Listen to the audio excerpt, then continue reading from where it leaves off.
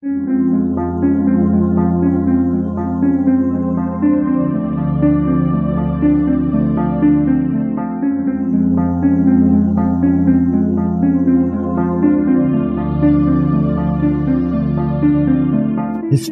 tells the story of the world and of our lives. Sometimes that history goes bump in the night.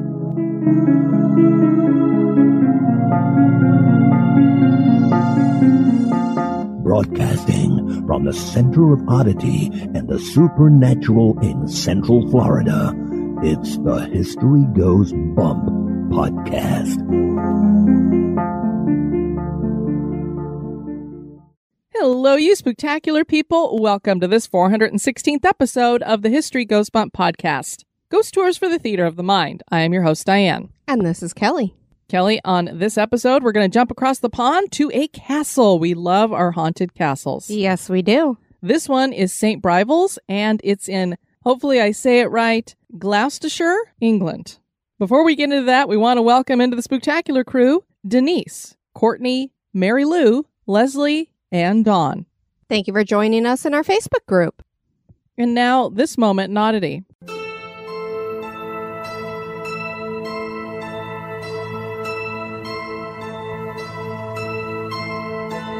The moment in oddity was suggested by Tammy Burrows. In August of 1953, a homeowner discovered a cobra in her yard in Springfield, Missouri. We can imagine they were pretty shocked because cobras are not naturally found in Missouri. The homeowner used a garden hoe to kill the creature. This wouldn't be too alarming if it was a one-time thing. But the following week, another cobra was found in a yard across the street. This time the police were called and they visited a local pet store to see if they were missing snakes. They said no, but someone was letting snakes go because week after week, snakes showed up in yards.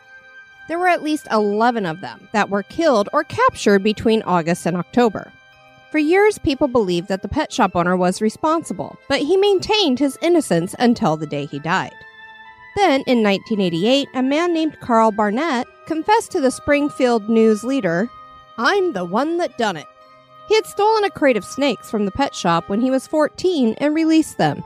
He said of the incident, "I realized what I'd done and I was scared to death. Every time someone mentioned the cobras, I just wilted." The Great Escaped Snake Scare of 1953 certainly was odd.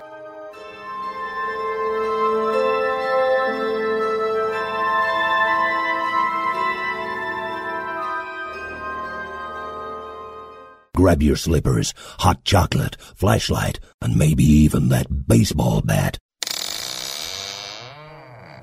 And now, this month in history.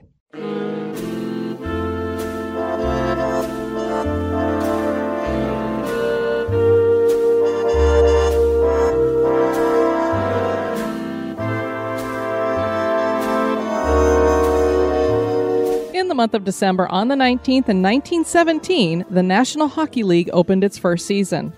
There had been the National Hockey Association before that time, which started in 1909. Major disputes had forced the association to shut down operations. Hockey was relaunched as the NHL, with 4 teams, all from Canada. Those teams were the Montreal Canadiens, the Montreal Wanderers, the original Ottawa Senators, and the Toronto Arenas. The Wanderers and Arenas played the very first game under the NHL, with the Wanderers winning 10-9. 15 minutes later, the Senators and Canadiens began their game with the Canadiens winning 7-4. And I'm sure they say it like something like Canadiens. I can't say it with a Canadian accent, so please forgive me, Canadians. So the Montreal teams won the first 2 NHL games played. Only 3 teams made it all the way to the end of the season.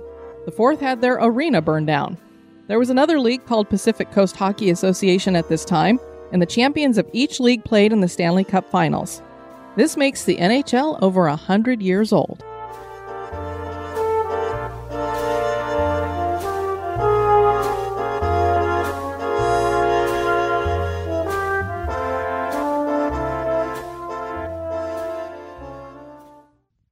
St. Briavels Castle dates back to 1075 and is located in Gloucestershire, England. This isn't one of those grand and beautiful castles that Britain is known for, but it has an important place in history, serving as a hunting lodge for King John and a debtor's prison. Today, it's a youth hostel, and this castle is believed to be one of the most haunted castles in Britain. Join us as we explore the history and hauntings of St. Brivel's Castle.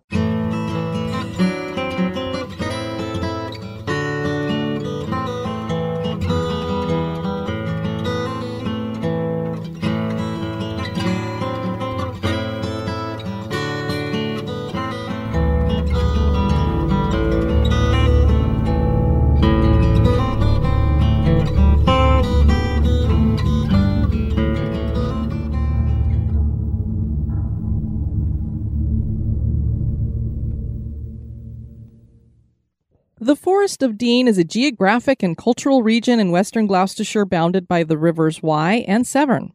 This is one of the few surviving woodlands in Britain. Origin of the name is unknown, with some historians claiming that it's Welsh and others that it represents a term meaning land of the Danes after Vikings came into the area. It was on the western edge of the Forest of Dean that St. Brivel's Castle was built. There was already a small village here before the castle was erected. It was a strategic position above the River Wye. Local limestone and red sandstone were used in the construction, which began in 1075. The castle was completed in 1129 and is a typical moated Norman castle that was fed water from a spring underneath a moat. The castle keep was a square Norman design erected on a motte of stone and clay and was originally wood. As listeners know by now, this design was for defense, putting a castle above the area where people would live. The Bailey area was surrounded by a stone curtain wall. And I don't know if you remember what these look like, Kelly, but you basically have the mottes up on a hill, and then the Bailey is in a valley there, and they build a fence all the way around it. So it's called a Motte and Bailey design. Many early elements no longer exist, but historians believe that there was a forge building, a gateway on a south wall, and a small round tower on the southeast corner. The original hall and solar two-story building still stands, as does a chapel built in the 14th century. The gatehouse is massive, flanked by two D-shaped towers and protected by 3 sets of portcullises, which are basically sliding gates. Those gates are usually latticed grille and made of wood or metal. There was a drawbridge at this gate as well. So I think you can envision what these are when we watch shows where you see these iron gates that come down that are latticed like that. That's yes, indeed. What this is. I just didn't know it had a technical name other than, gate. I would have just called it like a gate or something, but it's a technical name. Gotcha. The royal custodians or bailiffs of the Forest of Dean were in possession of the land, and they started the castle after a royal mandate to build one was issued. The Sheriff of Gloucester and his sons were overseers of the castle and used it for administrative purposes rather than defense. The Civil War of the Anarchy started in 1138, and it was at this time that Miles de Gloucester, the son of the sheriff, was formally granted St. Brivel's Castle by Empress Matilda, who was the daughter of King Henry I, and she confirmed him as the Earl of Hereford. And every time I see that, all I can think of is Hereford cattle. Miles' son Roger, Fitzmiles, held the castle until the reign of Henry II, and then the king took the castle and rebuilt parts of it. In particular, the wooden keep was rebuilt from stone, because clearly wood is not going to last long, so... One of the reasons the king wanted this castle was because of its location to the forest. This would give him access to an incredible hunting ground. But it was more than that. The forest provided charcoal and iron, and this made the castle a metalworking center. King Henry II alone acquired 1,000 picks, 100 axes, 60,000 nails, and 2,000 shovels from the work done at the castle. King John used the castle extensively as his headquarters for hunting. He had several buildings erected inside the Bailey to be used as a lodge. It would also be at this time in the 1200s that the castle would start serving as a prison. Peasants who poached wildlife or did illegal woodcutting would be hit with stiff fines, and when they couldn't pay, it was off to the prison with them. After King John's death, the castle became known for another specialty. So, Kelly, we have finally started binging The Walking Dead. Indeed, we have. I know it's been around for 11, 12 years. We're into the final season, the 11th season. I've watched it here and there when they would do the marathons before Halloween and the new season would start.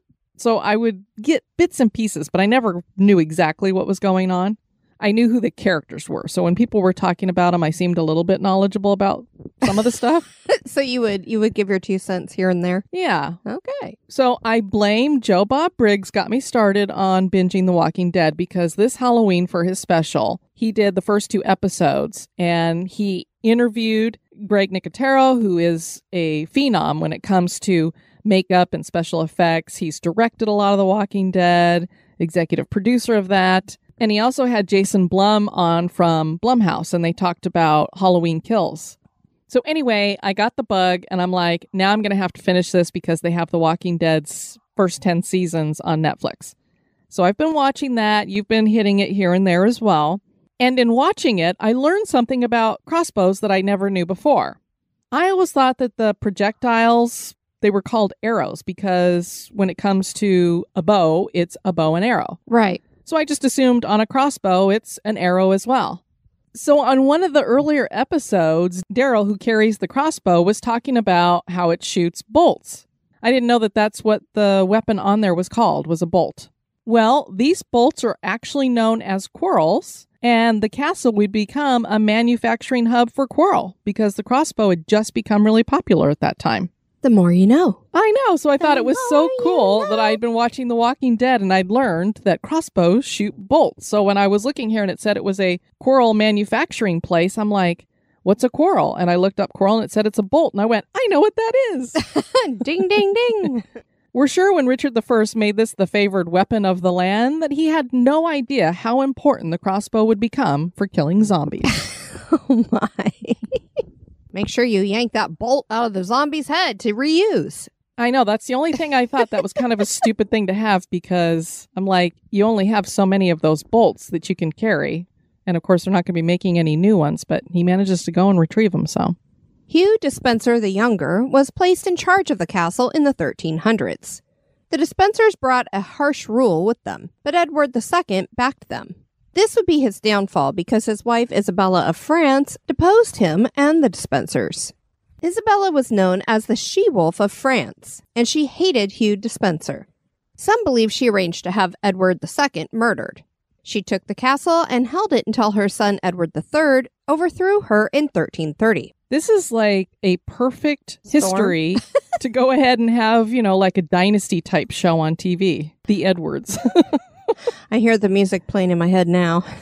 So I could just see Isabella as Alexis. The castle would spend the 1400s bouncing between ownership by the Duke of Bedford, the Duke of Warwick, William Herbert, Earl of Warwick, the 16th Countess of Warwick, and finally Thomas Bainham. Then the castle went into decline.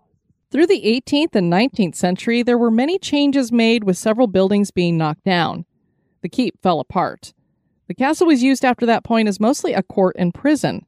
Most of those kept here were debtors until the Debtors Act of 1869. The prison was not a place anyone wanted to be, with no fresh water or firewood or exercise. Most people were here due to very small debts. So basically, if you would look at it as our time, it would be like you owed $20, but you couldn't pay it. So they were throwing these people into debtor's prison for that. Good grief. They only got food if family or friends brought it to them. And the constable charged prisoners a shilling a week for a bed. Oh, my word. So not only were you thrown into prison, but you had to pay for your bed, and they weren't going to feed you either. You had to hope that you had some family or friends to bring you some. People used to say of the castle that it was, quote, patched and cobbled like a worn-out shoe. The prison closed in 1842, and a school was run out of the castle for a time.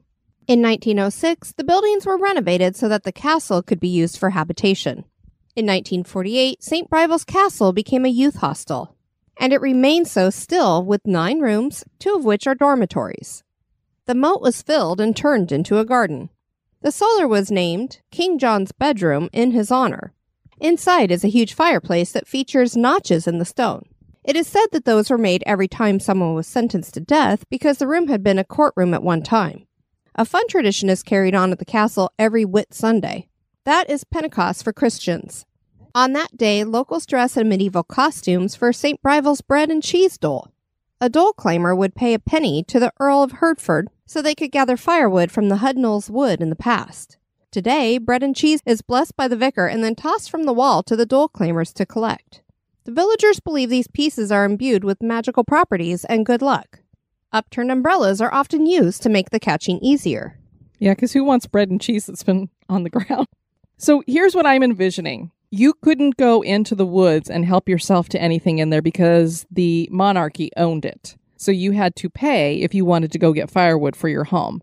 So now instead of them tossing firewood, which, might knock a few people out, they've switched it to bread and cheese. I don't know why or what the correlation is between firewood and bread and cheese. But yeah, every Pentecost, they go out there and they throw that off to people and they think, hey, if I get a bunch of it, I'm going to have a bunch of good luck. I don't know if they eat it. You might not have good luck if it's been sitting in the sun for a while when you're in the bathroom later.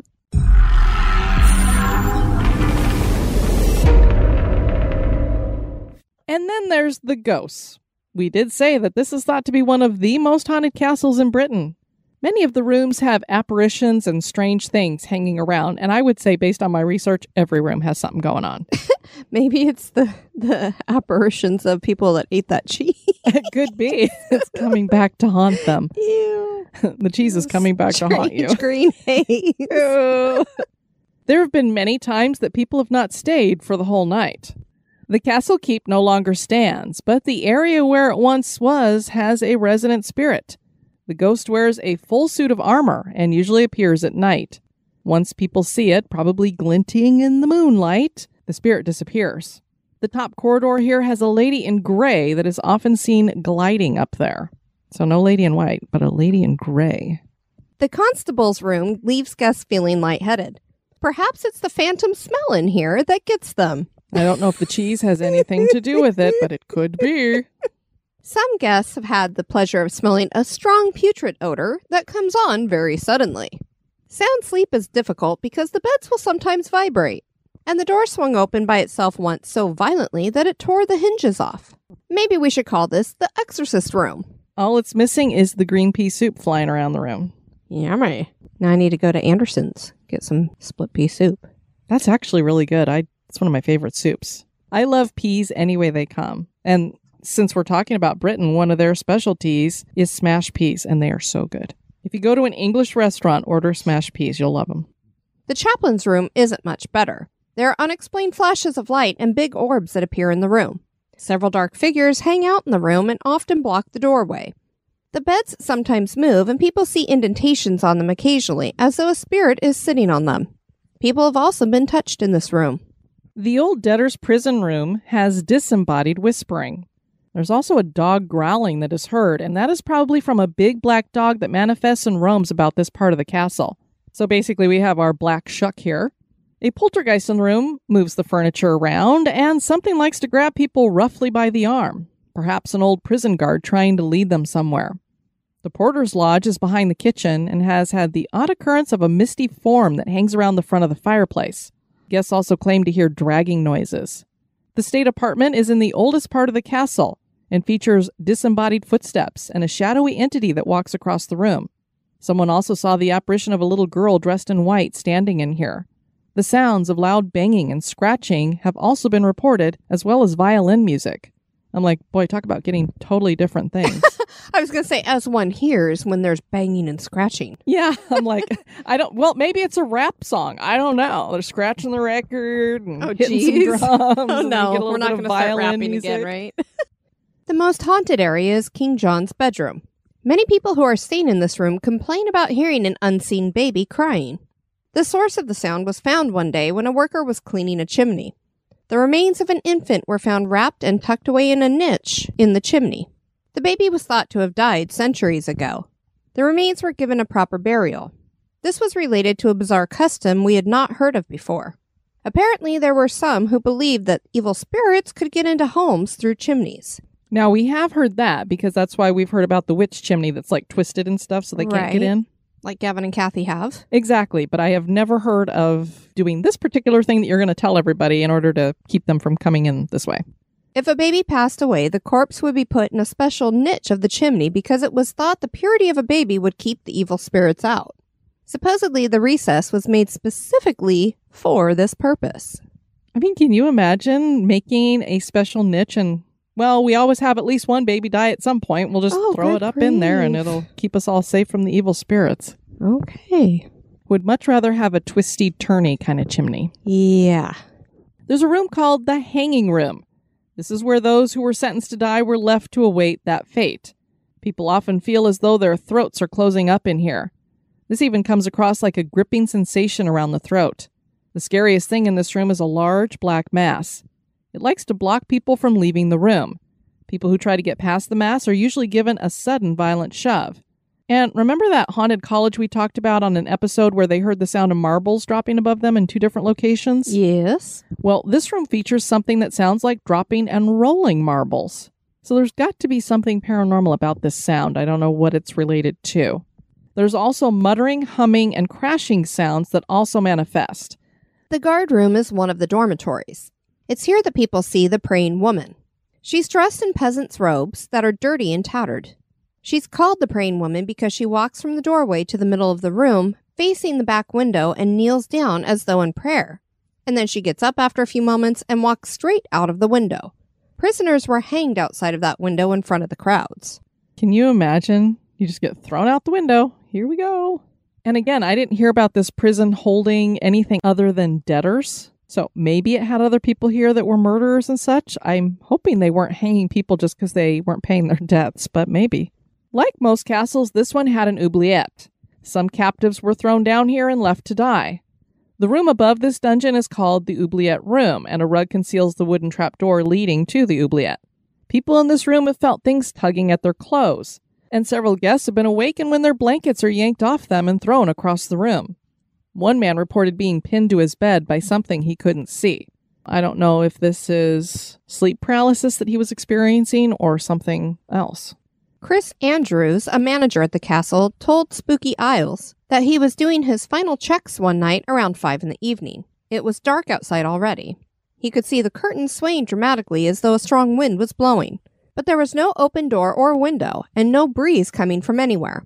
When he went near the curtains, he felt something brush by his arm. He also heard the latch on a door rattle 5 times in a row when no one else was in the castle. Castles always have a creepy vibe to them. St. Brivel's Castle has more than just a vibe to it. There seems to be a lot of activity going on here, and a lot of it seems to be rather negative. You hear a lot of the black mass, being grabbed. One night in this hostel may be all a guest can take. Is St. Brivel's Castle haunted? That is for you to decide. Wow, how many castles have we done on this podcast? A lot of them. Seems like they're like prisons and asylums. Every one of them's got a ghost. We need to get to one. Yeah, if you can get me on a plane. Yeah. We'd love to have you guys check out our website at historygoesbump.com. And if you want to send us some feedback, you can do that at historygoesbump@gmail.com. We heard back from Tammy after doing the Ramsey house on our last episode, Kelly, and she hadn't told me when she suggested it that when she was inside that house that she'd had her hair tugged at one time. Oh, wow. And apparently this is something that little Billy likes to do. Well, there you go. What I want to know is how does he get up there? Because he was, I think, 8 years old, if I recall. So he's pulling, I mean, Tammy's not short. I'd say she's about your height. Yeah, I think she's a little bit shorter than me, but he was 8 years old. I know she's taller than me. Most people are. It wouldn't be that hard for him to reach up to tug her hair. I guess. Or if he jumped, he could get a good yank. Yeah. Great. Give him Billy ideas. And we heard from Carrie. She said, so I've been the first and only resident in my house built in 2007. My first husband lived there almost 3 years before he left and we divorced. 4 years later, my new husband moved in. Over the years, we've had 7 kids living in the house, so it's rarely been empty. My husband swears when he first moved in that my house was haunted. He said it was the noisiest house he has ever slept in. Walking, creaking, doors shutting, etc. I honestly ignored him, saying that it's just the kids or his imagination with a large house settling. But recently, I've been in the house completely alone. Our little dog goes to the stairs and I hear footsteps upstairs. The sound comes from near the master bedroom windows. Not near anything like the AC or bathrooms or plumbing. Door shutting I blame on AC or kids, but again, I heard one upstairs and no one was home and there was no AC on. When I mentioned to my husband, he said, See, I told you. Well, it's not hurting me or anyone, and I guess I'm never home alone now. Any thoughts as to who or why in a newer home? I mean, it's, I don't know if you could determine that. If there are some articles, some furniture, anything brought in could have an attachment. Yeah, I mean, we always rest back on our laurels when we're in these brand new homes, like ours is a new build. We're the first people to live here. Oh, nothing bad could happen here because we're the first house that's ever been here and we're the only people. The thing is, what do we do on nearly every episode of History Goes Bump? We go back to the land. what was on the land before. Was there something else built here? Who lived here? What happened on the land? We don't know. There could have been a battle here that we have no idea about. Maybe there was a couple of Native American tribes that had it out here, or some other battle, especially here on the East Coast. There's all kinds of stuff that was going on, or settlers fighting with each other, or true crime. Look at how much true crime we have today that we talk about. Well, if we think that this is new in our era, they were doing it back then too. So That's true. we have no idea what's happened. So that's always what I tell people is even if you're in a new home, you could have something that has happened on the land and it's just in the house now. Absolutely. And it could be a situation where you brought something into the home with some sort of haunted object or someplace that you've been. There was an attachment. It's really hard to determine. Sure, maybe you brought home a hitchhiking ghost. Could be. So there's lots of reasons why it could be going on. And I mean, if it's not hurting anybody, like she said, well, I guess I'm never home alone. This is true. As this episode goes out, we're getting ready to have New Year's Eve and New Year's Day. So we want to wish everybody a healthy and happy New Year's. And hopefully you have a blessed and healthy 2022. Amen. We want to thank you guys for tuning into this episode. I've been your host, Diane. And this has been Kelly. You take care now. Bye-bye. Bye-bye. This episode is brought to you by our executive producers. Join me in the cemetery by becoming an executive producer. You can join on Patreon or PayPal. Check out the Support the Show tab on the website for more information.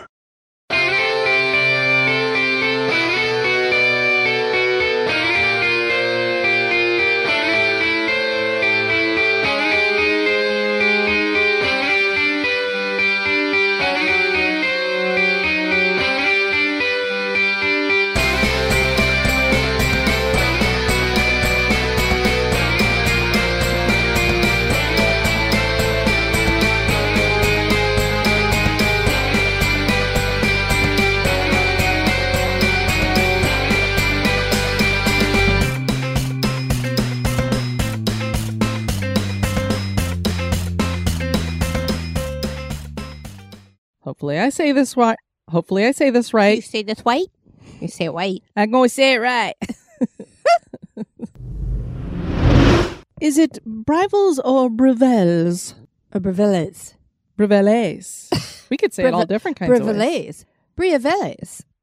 If I was to say it the way I would All right, phonetically, moving it on. would have been Briavels. Briavels. I'm going to St. Briavels. St. Briavels Castle dates back to 1017. Nope. 1017, 1075. Not a real big difference there. Oh, happy Christmas Eve, all.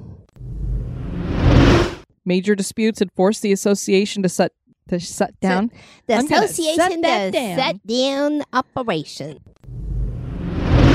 The Wanderers, I'm a wanderer. a wanderer. I go round and round and round and round. And you know what? That's a What? great song for hockey because they pretty much go around, around, around the ice. The Wanderers and Arenas played the very first game under the so it's called a Mott and Bailey design. Gotcha. Like Mutt and Jeff. No, it's not like Mutt and Jeff. And this made the castle a metal Wookiee. Metal Wookiee? It's a Wookiee. It's a Wookiee. We've It's got a metal Wookiees. Wookiee. I can't speak Wookiee. Peasants who poached wildlife or did illegal woodcutting would be hit with stiff fines, and when they couldn't pay, it was off to the prison with them. Off with their heads. Oh, not quite that. Good grief. Inside is a huge fireplace that features notchers. There's notchers in the stone. I want some nachos now.